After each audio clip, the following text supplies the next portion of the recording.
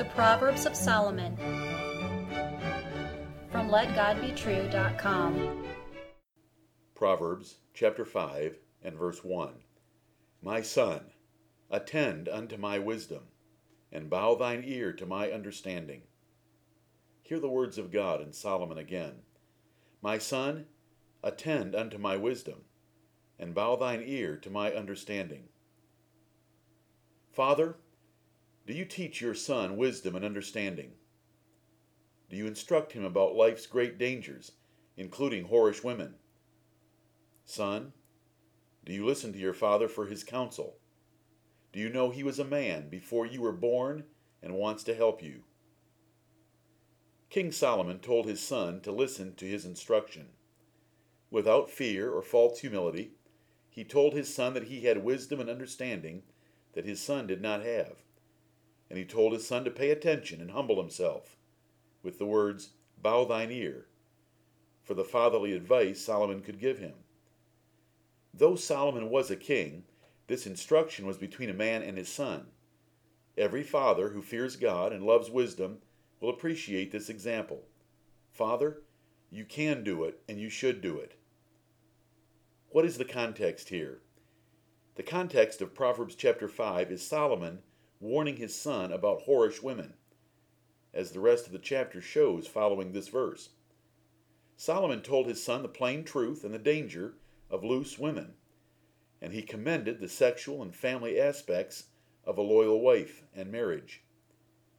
Here is practical wisdom for both fathers and sons to resist a very great temptation, and to learn how great fathers instruct their sons. Father, will you do it? And son, will you listen? There is no place for fear in the father-son relationship. Father, do not be afraid to confront your son. Tell him his errors, warn him of coming danger, or give him strong advice to avoid trouble. The coming pain and shame for both of you will far outweigh any discomfort you feel now. You know far more than your son, no matter how arrogant or brash he might be. If he disregards your instruction, you will still have done what God expects you to do. The Lord will bless you, and your son will recall the advice later. Count on it. There is no place for false humility in the father-son relationship. An effeminate concept of false humility is common today. Hate it. Reject it. Your son is not your equal. He is an infant in comparison. Do not apologize for or soft sell your superior wisdom. It is not humility to apologize or compromise about your wisdom. It is pride if you disregard God's order and neglect your son's training. Get a hold of this important distinction. Maybe you should read all of Job 32 and see the confidence of Elihu there. If your son is not a God-fearing success, it is because you have neglected his training. It is that simple. Training does work. But you must take the time, prepare an agenda, get with your son, and open your mouth wide to transfer wisdom from your heart to his ears. Playing checkers or chess at night does not cut it, in spite of what effeminate creeps might croon on Christian radio to silly women. Get real. A hormonal son facing this generation's temptations needs a real father with real warnings given to him in real terms. Father, you are a man. You know your weakness for beautiful women. You know the pain of odious women. You know the trouble of fornication and adultery.